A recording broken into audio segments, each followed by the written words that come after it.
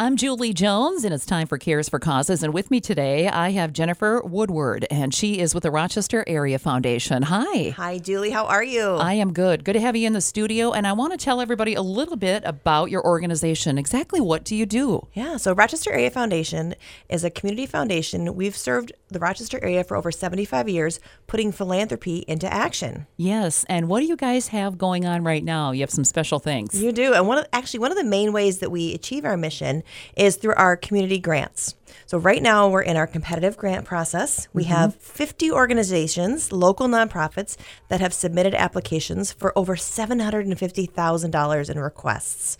So a significant need currently being demonstrated by our nonprofit community.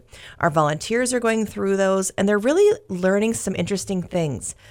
We've heard a lot of stories about businesses, what we think of as for-profit businesses, that are having trouble hiring and retaining staff.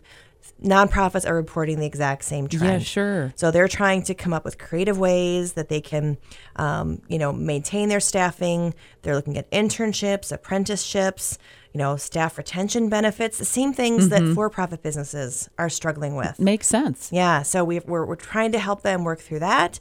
And then also, still changes related to COVID with service delivery and how, they need to maybe add some new technologies, even their furniture and their surfaces and how they have to clean differently. So just how we can support them that way. All right. We appreciate it. Now, give us your email address so we can find out more if our listeners are interested. We'd love to have you visit us at rochesterarea.org. Sounds good. Thanks for stopping in, Jennifer. Have a great day. That's Jennifer with the Rochester Area Foundation. And that'll do it for Cares for Causes on Minnesota 97.5.